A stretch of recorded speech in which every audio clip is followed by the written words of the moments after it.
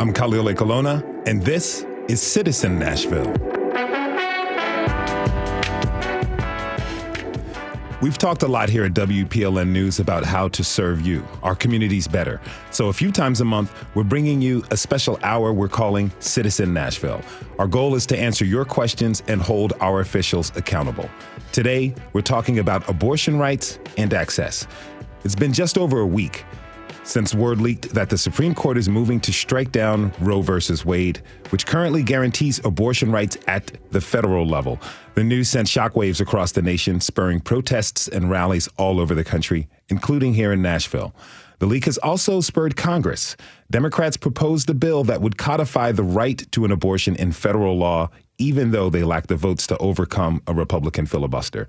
Tennessee is one of 22 states that would automatically ban abortions if Roe is overturned. It would not happen immediately. But even so, all of this has created panic and despair and given rise to questions about what the future will look like for people seeking access to abortion. Becca Andrews is a Tennessee native who covers reproductive justice for Mother Jones, and she joins me now. Becca, welcome to This is Nashville. Thanks so much for having me. Pleasure to have you with us. So it's been quite a week for your beat. Lord. Yes, it has. So tell me, how did you feel when Politico released the Supreme Court's draft decision? I mean, you know what it feels like as a journalist to get something like that. You know, I got a text from a friend and immediately, I'm technically on book leave from Mother Jones right now, but even so, I just jumped online and was like, okay, I'm on it. I'm working on it. Blogged it, started reading the opinion. So I think in some ways it was really nice to have the breaking news adrenaline kind of take over. Mm-hmm. But then later I think I went into shock a little bit. I think it was kind of we totally expected this to happen and knew it was coming. And I've certainly been talking about the end of Roe for most of my career. But it's another thing to see it in writing in a draft Supreme Court opinion like that. You've been covering this beat for a while. Mm-hmm. Did you expect something like this to happen? Yes, but I didn't expect it to happen in a leaked draft form. I mean, literally that day I was talking to my editor and I was like, we have until the end of June when the Supreme Court will probably release the opinion. They're probably going to put it off as long as they can. I was not prepared for a leak like that. I don't think any of us were. Did anything about the leak surprise you? Yes. The language in the opinion really surprised me. The way that it was just sort of blatantly anti-abortion and giving a lot of credibility to this idea of fetal life and right to life language really, really surprised me. I've never seen anything like that before come out of the court. What type of concerns does that give you? I mean, the obvious one, the fall of Roe, the idea that lawmakers going to start prioritizing the potential life of an embryo, of a fetus over the pregnant person. And I also fear that we're going to see a lot of criminalization of pregnancy. I fear that we're going to see a lot of pregnant people monitored. I fear that we're going to start seeing miscarriages examined. The idea of law enforcement getting involved in something as intimate as pregnancy and reproduction is horrifying. The laws here in Tennessee give us a pretty clear understanding of where the state government stands on abortion rights. They absolutely do. You grew up here. Tell me about how that experience really shaped your ideas on reproductive rights. So I grew up in rural West Tennessee. I grew up in Crockett County. It's maybe an hour and a half out of Memphis. I grew up conservative and evangelical. So my interest in reproductive justice really started when I started examining that upbringing and examining particularly the ways that I was supposed to act as a woman and how my sexuality was policed, the ways that I was me and all of the other women that I grew up with were kept in the dark about our bodies and how they worked. And we're told that our sexuality was inherently evil. So my first magazine feature for Mother Jones actually was examining the abstinence education in the state. It was around the time the Gateway Sexual Activity Bill passed the legislature. And I went back and I embedded with the folks who taught me sex education in high school. And then from there, it just made sense to sort of keep going into reproductive justice work and thinking about the ways that, when you start with this cultural idea of women's bodies as something that needs to be policed and controlled, of course, that's going to trickle down to healthcare and abortion rights. So it sort of snowballed from there. So we're looking at the removal of nearly 50 years of precedent in this draft opinion, if it becomes final judgment from the Supreme Court. Give us a quick timeline of how we got here. I know we only have an hour, but the best you can. So the big turning point, I would say, is in Planned Parenthood versus Casey, which I want to say was the decision in 1993. Basically, what that decision did was it allowed states to restrict abortion through somewhere in the second trimester, or on this like fuzzy standard that is known as fetal viability. Fetal viability is the idea that a fetus can survive on its own outside of a pregnant person's womb. So the conservative states really jumped on that, and ever since they've been sort of locked into this rat race of who can pass the most restrictive restriction and who can get that kicked up to the Supreme Court in order to become, this case. So the Mississippi case, Mississippi wins, sort of. It's also tied with Texas, if you ask me, to overturn Roe and to overturn abortion rights. So, this has been a really long time coming. You have a lot of conservative legislatures that are just zeroed in on abortion access and have been for a long time.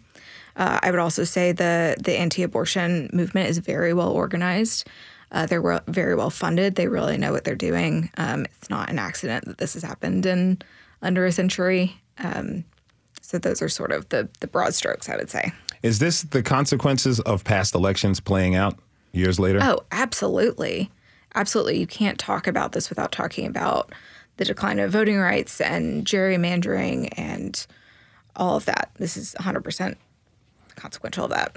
Even though Roe is the law of the land, dozens of states have created laws and regulations that severely restrict access to abortions. It's not as if anyone can just get up and get an abortion anytime they want or need. So talk to me about these access restrictions here in Tennessee. So here in Tennessee and in the South, the states are what I would call post-Roe states. So I would say that in Tennessee, we've been living in a post-Roe reality for quite some time.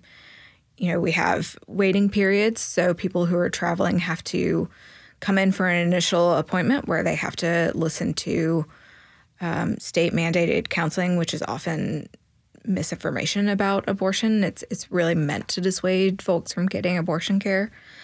You have the admitting privileges requirements that require doctors to have admitting privileges at local hospitals, even though abortion is one of the safest medical procedures out there. It's safer than liposuction, for example.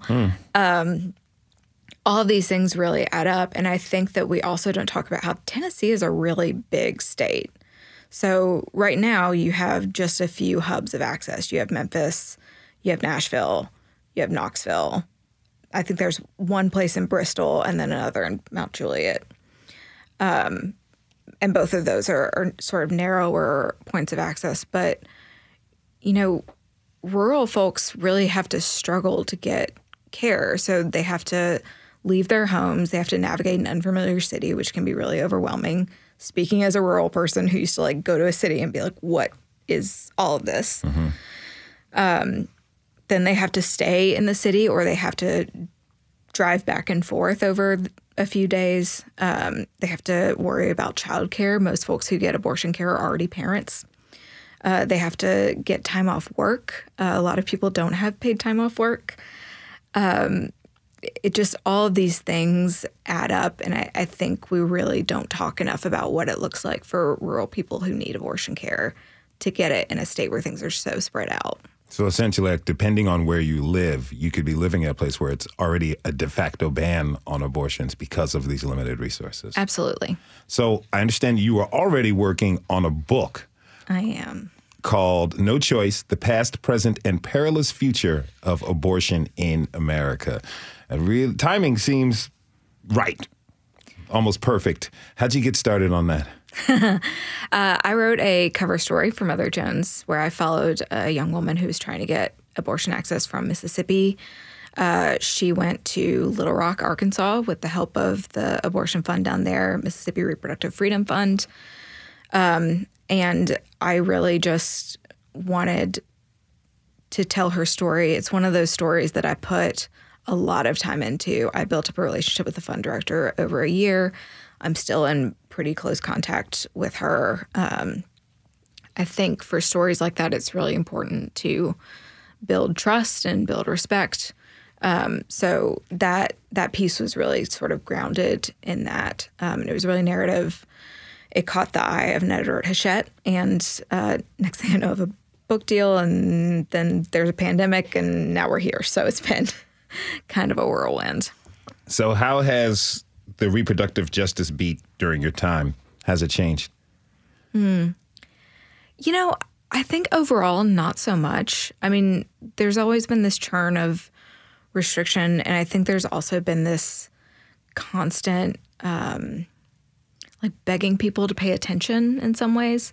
And by people, I mostly mean like men or like well-off women who sort of take their rights for granted. So, you know, I think we're sort of on the precipice of things really changing now, and that people are really understanding that, oh my God, like this is a big deal. Our constitutional rights are ending.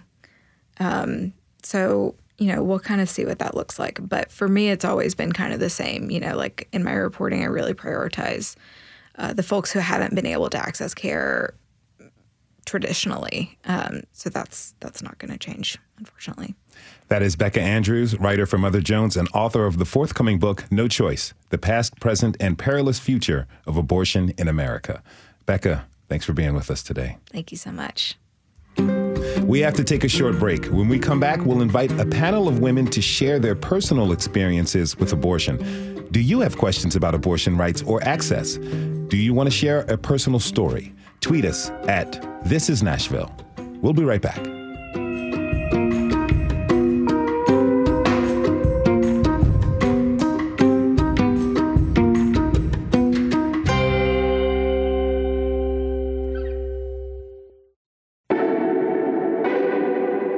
I'm Khalil Ekulona, and this is Nashville.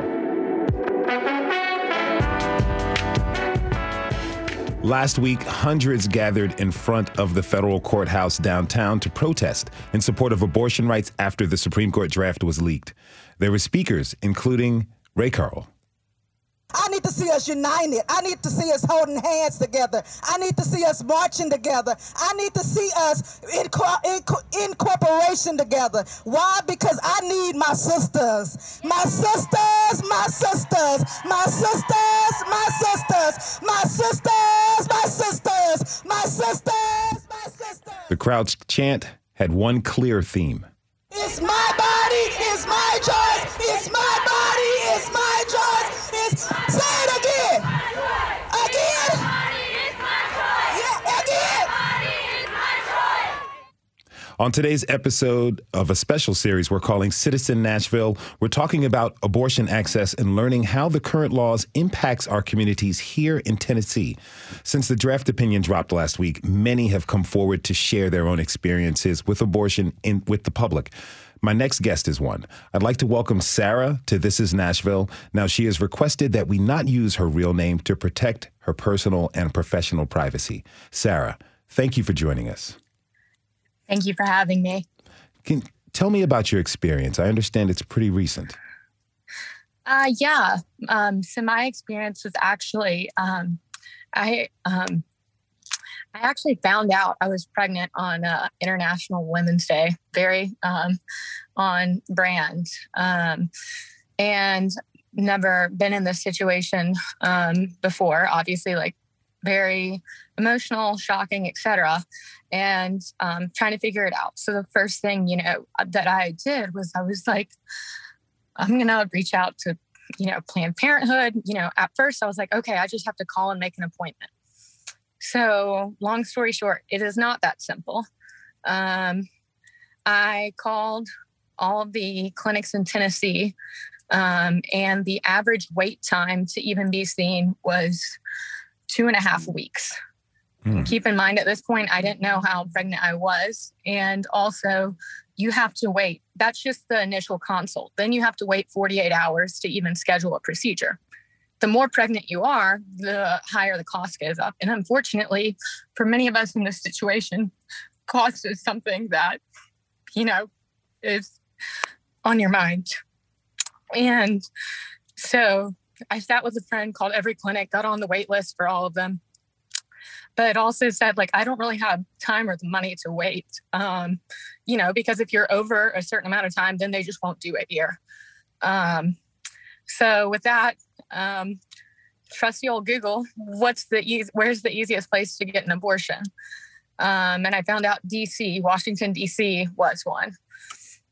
Really interesting, because when I talked to all the Planned Parenthood clinics in Tennessee, not only was the wait time, 2.5 weeks for all these clinics, but they also told me Tennessee has COVID precautions, meaning I wasn't going to be able to take a friend or a family member to go with me. Obviously, this is a very emotional thing. Mm-hmm. And they said the reason why was because that Tennessee has COVID precautions, so they won't let you in a clinic. This is not a Planned Parenthood thing. This is a Tennessee thing, because when I went to DC says as long as the person is vaccinated, you're more than welcome to have a person come with you. Keep in mind, they also told me in Tennessee, I said, well, I can't obviously drive myself after this. So what am I supposed to do if I can't have, is my friend supposed to wait in the car for 4 or 5 hours? And they're like, well, you can get an Uber. And I'm sorry, but getting an Uber after an abortion is just not something anybody should have to do. So, also we know that Tennessee doesn't care about COVID. We're one of the few, I think one of the only states who didn't have a statewide mask mandate, but they're doing this now to punish women for this. The other interesting thing that I learned through my experience was that the cost was dramatically different. Well, I was quoted in Tennessee when I said, okay, if I'm, this far along, how much would it cost? The cost was $300 more at a Planned Parenthood in Tennessee than a Planned Parenthood in DC for the same, amount of gestational period. And so I was like, why is it different? I ended up having to, go out of state, and they said, due to state laws, and they do so many things to prevent it. There's so many barriers and red tape in Tennessee that it, of course, then the cost gets passed on to the woman. And I think the thing I want people to know is I've heard so many people say, oh man, if this gets overturned or when this happens, it's going to be impossible. It already isn't possible. I had to travel to Washington, D.C. last month to take time off work to do that, because it was going to be the best way. It was going to be the most affordable way. It was going to be the fastest way that I could get one. So for all these people who are saying that oh, it's going to get so bad, it already is. We're already there. I can hear that this has been really hard on you and for you. And I just want to say thank you for coming on and having the courage to share your story with us. My next guest is Tia Freeman. She too has personal experience. She's also a volunteer with Beyond Row Collective, which is a reproductive justice advocacy group. Tia, welcome to This is Nashville. Tia, let me ask you, would you like to share your own experiences as well? Yeah, I'd love to. So my abortion story is I have had two. I had my first one when I was 20 years old. And that was a pretty easy choice for me. I understand that it can be difficult for a lot of people, but I was fortunate in that I didn't grow up in a super religious household that was anti-abortion, or grew up in an environment that was frowned upon. Where I found the most difficulty was the after decisions that came next. So I knew what it is that I wanted to do. I had no regret. I had no ill will or discomfort in my feelings. But what I found was it wasn't as easy as just going into a clinic. I had to find a spot, and I went to the Planned Parenthood, and they couldn't see me for 2 weeks, which pushed me to my next gestational period, which increased my cost. But also in the state of Tennessee, there was a 48-hour waiting period. And so it was difficult enough to get my first appointment, which was just to come in, take a pregnancy test, and to confirm that I was pregnant, which is something that I had already done. But I had to schedule another appointment, which was even more difficult because everything is so backed up.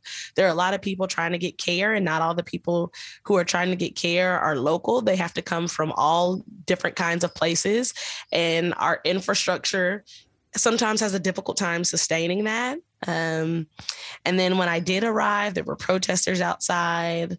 They were trying to convince me to adopt. They were trying to convince me what I was doing was murder. They were trying to convince me and push all these really harsh and negative stigmas. And I guess I just hadn't prepared for that. I hadn't really been a part of the reproductive justice space at that time. And that experience really kind of changed things for me. And it was the thing that motivated me to get more into the field.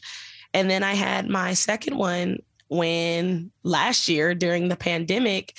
And this time I thought, okay, of course, I know what to experience by this point. I know what I should be feeling. But there were some pandemic stipulations that also changed it, like not having anyone be able to come with you. And it is a very long process. Mm-hmm. And it can be isolating. You have to imagine, like, you're pulling into a parking lot and people are yelling at you, right? You're talking to someone at the front office who is nice, but obviously they have other things to do. And then you're just sitting in a clinic waiting and waiting and waiting until it's your turn. And I was able to lean on some of the other people that was also there waiting along with me.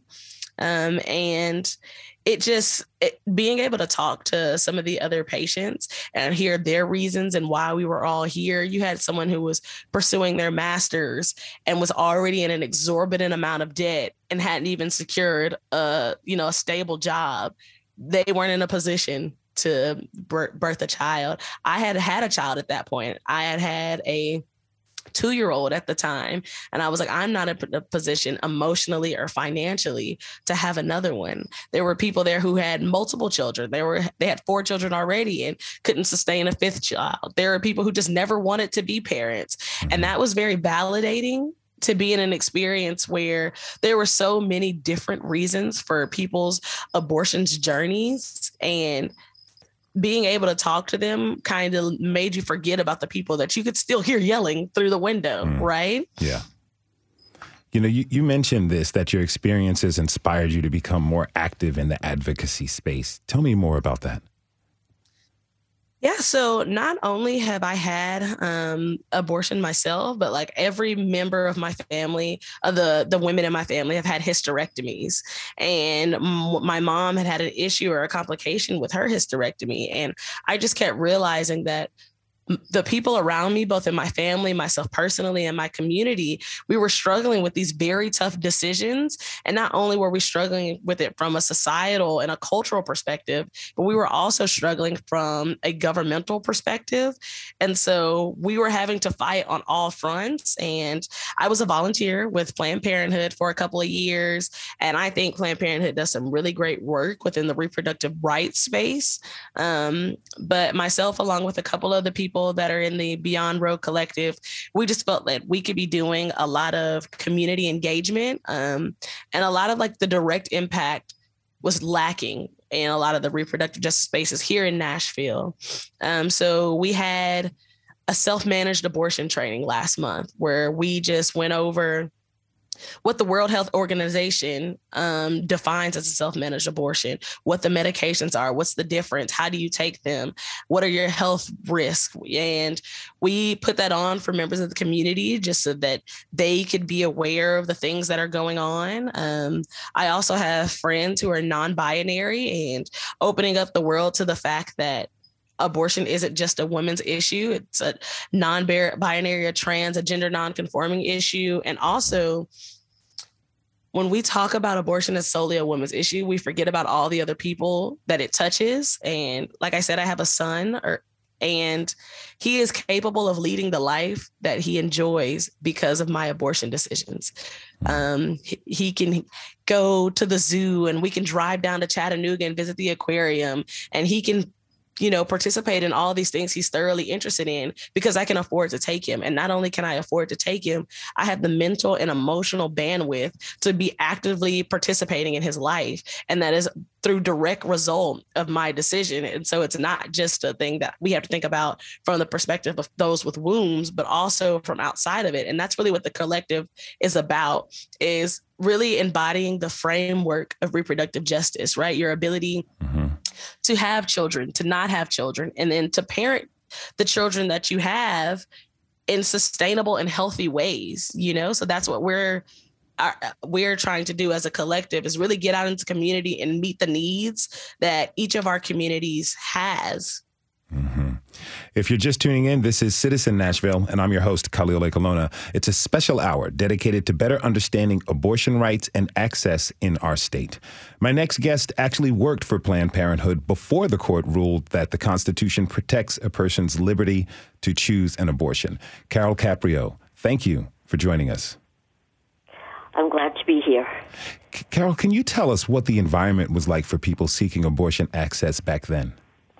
Okay, I am presently an 80-year-old woman, so I've seen a lot of this in my lifetime, the good, the bad, and the ugly.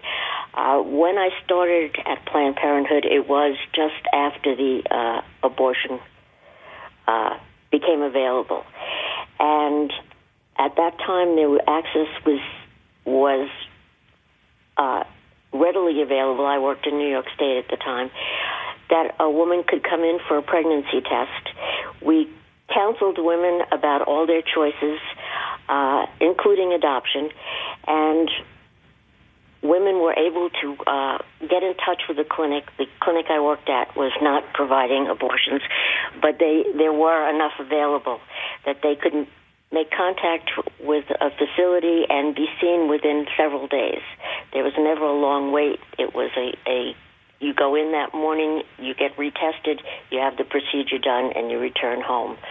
So it was a great relief to many women knowing that they were safe. My generation, at that point I was in my 30s, but I was aware of women who had had self-induced abortions, ended up in the hospital. I am also an adoptive parent, and my children were products of unplanned pregnancies. One of my children's birth mothers, who we had contact later in life, had approached someone and tried to get an illegal back alley abortion. She got the money together. She went there. She was accosted. Her money was stolen, and she was raped. So she went home and then ended up having the baby, which she later surrendered for adoption. The second child I have, her birth mother went to an unwed mother's home. Her family did not want her in the community or home with the rest of their siblings, and she remained there until she gave birth, and then was told not to see her child, which she did. Go down the hall to see the child, and the child was surrendered for adoption. So these were women who had no choices and felt they had no other choice but to give up for adoption, because there was no family support, there was no community support, and there is still no support for young women, as far as I can see, who carry through a pregnancy, don't surrender, and try to raise children on their own. There is not health advantage for pregnancy. There is not health for newborn. There is not child care. There's a pro-life movement, but not pro-life for living children. Mm-hmm. And that's very discouraging to see. Carol, from listening to what Sarah and Tia have shared, what's your reaction to that? Well, I haven't had access to young women more recently who have had to go through the ordeal of abortion, and I had no idea that it was so overwhelming, because at the time that I was working at Planned Parenthood, it was something that was easily accessible and supportable, and I knew that things were bad in Tennessee. One of the things that I find really stressful is when they talk about this heartbeat law. The heartbeat is not a heartbeat that you hear at those early times in pregnancy. It's an electrical impulse that's read by a sonogram. A heartbeat is when the valves open and close. That's what causes your heartbeat when your doctor is listening to your heart. There is no heart. There are no valves in an 8-week-old embryo. So the misinformation that people are listening to, that are scaring them to not evaluate what their options really are. Carol, let me ask you this. We've got about 30 seconds left, but you've seen so much change throughout the course of your life. What's your hope for the future of reproductive rights in our country? My hope is that women will wake up and be aware. And as I heard earlier today, voting is our biggest powerful tool in this country. I have a friend who is also 80 who recounted to me yesterday the self-induced abortions that she encountered when she was working in Philadelphia Hospital. She's been a lifelong Republican, and she said to me, for the first time in my life, I'm going to vote Democrat. Mm-hmm. That is Carol Caprio. She was joined by Tia Freeman of the Beyond Row Collective and Sarah. Thanks to you all for joining us today and sharing your stories. We're taking a quick break. When we come back, we'll answer your questions about abortion access and reproductive rights with a panel of experts. You still have time to tweet us those questions at This Is Nashville. We'll be right back.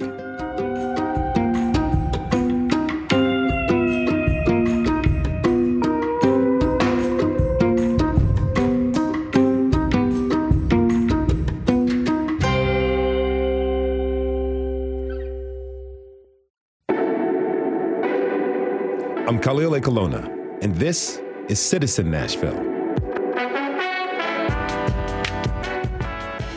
On today's special episode, we're breaking down abortion rights and access in Tennessee. For 50 years, a person's right to choose an abortion has been protected under federal law. If the Supreme Court's draft opinion becomes final, abortion will become illegal at the federal level. The news has prompted a lot of questions, and we've been collecting your questions at thisisnashville.org, and it's still not too late to reach out.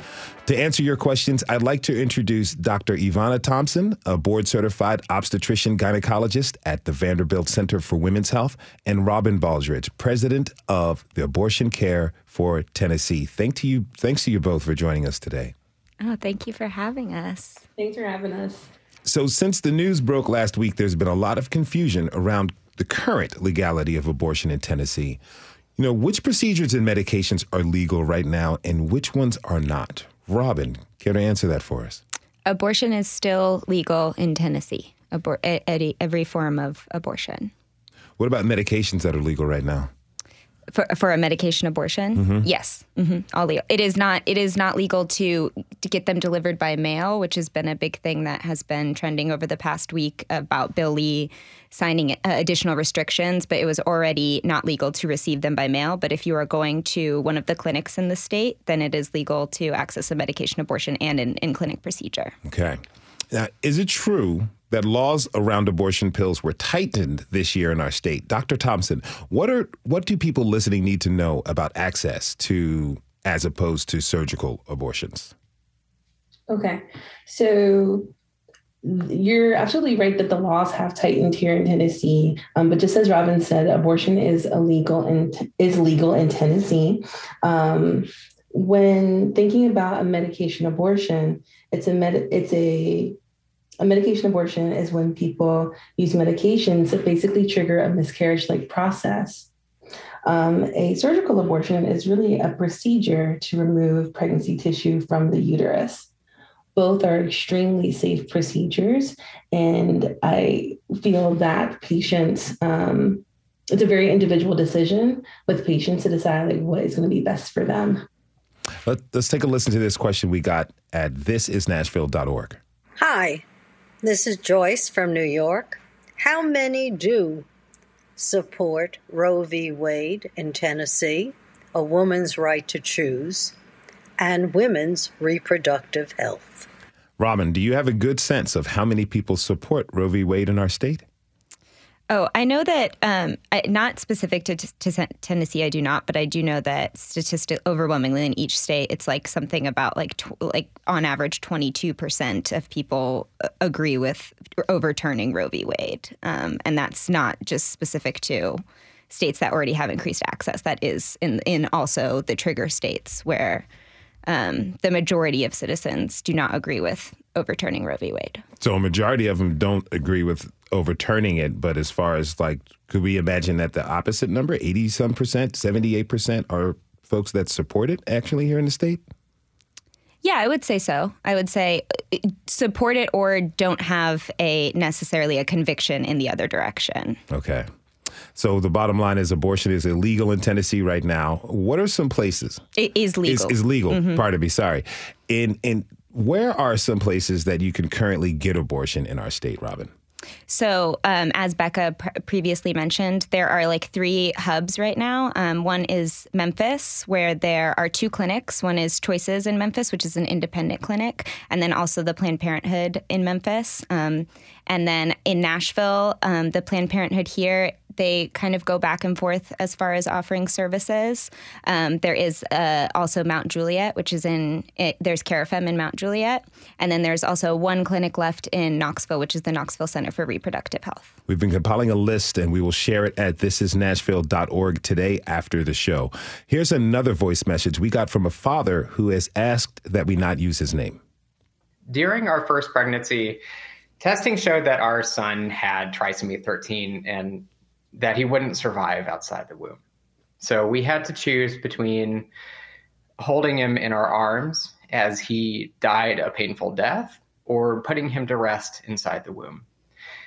Choosing to terminate the pregnancy was the hardest decision that we have ever made. And others might have chosen differently, and we support their decisions too. But this was the right decision for our family. So as a father who's been through this, let me just say that laws that restrict access to abortion make impossible situations like ours harder and more painful by an order of magnitude. Our insurance wouldn't cover the abortion. The cost to have this procedure done at an HCA hospital was over $5,000, which we didn't have at the time. None of the more affordable clinics in Tennessee could perform the procedure in a timely manner due to service disruptions that were caused by Republicans. And so we had to drive hours away to an out-of-state clinic, past billboards that implied we were murdering our son, and protesters holding signs that naively offered help in order to give peace to our son. And had this happened today in Texas, I could be sued by our nurse for driving her to the clinic. We're grateful for this listener's willingness to share his family's story. There are 2 questions this raises. One is about the limitations of clinics that currently operate in Tennessee due to service disruptions. Robin, what are those disruptions? Disruptions like on a legal level, or are we talking like within the clinic? Within the clinic, the disruptions that he was mentioning that Republicans have set up. Oh, I mean, as Becca touched on, there's so many different what we call trap laws. So first is the 48-hour waiting period. Tennessee has a 48-hour waiting period, which means you're going to have to come in for multiple appointments. And they do that apparently because they want to give patients accessing abortions more time to think about it, when really all of that does is it's essentially double the cost, not for the actual procedure, but for all of the associated costs. So childcare, time off work, it's doubling all of those costs, the additional costs. There might be additional medications. Those are often not covered. Many patients are uninsured. So if there's additional medications that they need, it's really hard for them to just go and pick it up at the pharmacy. there's a lot of new things happening in Tennessee, especially around who can do certain parts of the appointments. I also identify as someone has had an abortion. I had an abortion last May, and I also worked in clinic prior to that. And one big thing that I noticed when I had my own abortion was that the actual doctor and provider had to do my ultrasound, which is something when I worked in clinic, healthcare assistants, nurses, they could all be trained on doing the ultrasound, just a quick gestational dating ultrasound. Now, a provider has to do that. So they're essentially taking the providers who need to be spending time actually providing the abortions. Their schedule is now like triple stacked, also having to do a really simple, medical service that can be offered by multiple people on the staff. So that's adding to all of the wait times, the 3-week wait periods that you're hearing. It's because they're basically stacking responsibilities on the provider when they could very easily be delegated to other staff members who are more than qualified to do them. So that's a good example. What's the difference between a crisis pregnancy center and an abortion clinic? A crisis pregnancy center, a lot of them operate differently, but across the board, they are essentially trying to dissuade a patient from accessing an abortion. There's a spectrum. Some of them operate under what I consider to be corrupt and illegal circumstances, where they're literally doing fake ultrasounds, like giving a woman a dated ultrasound saying she's 20 weeks pregnant and her fetus has this, and this, when, the patient is only maybe 5 weeks pregnant, something like that. The Hope Clinic is an example here in Nashville. They essentially they say that they are going to support whatever a patient comes in needing, but then they're going to definitely steer them towards adoption options, other things. It's not an abortion clinic. That's the big thing that everyone wants to know. Everyone needs to know is that it is not a clinic where you can access any type of abortion services. There was a tweet from a Florida congresswoman that went viral over the weekend claiming that Tennessee had banned the emergency contraceptive Plan B. Fact check, that is not true. Our reporter Blaise Gainey has a story on that at WPLN.org. But Dr. Thompson, first, what is the difference between Plan B and an abortion pill? That's a great question. So medication abortion consists of 2 medications.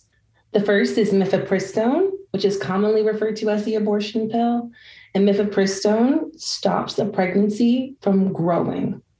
The second medication is called misoprostol. And what misoprostol does is it has the cervix open, it causes the uterus to cramp, and this causes the person to expel the pregnancy tissue. Now, when we talk about Plan B or emergency contraception, this is also referred to as the morning after pill.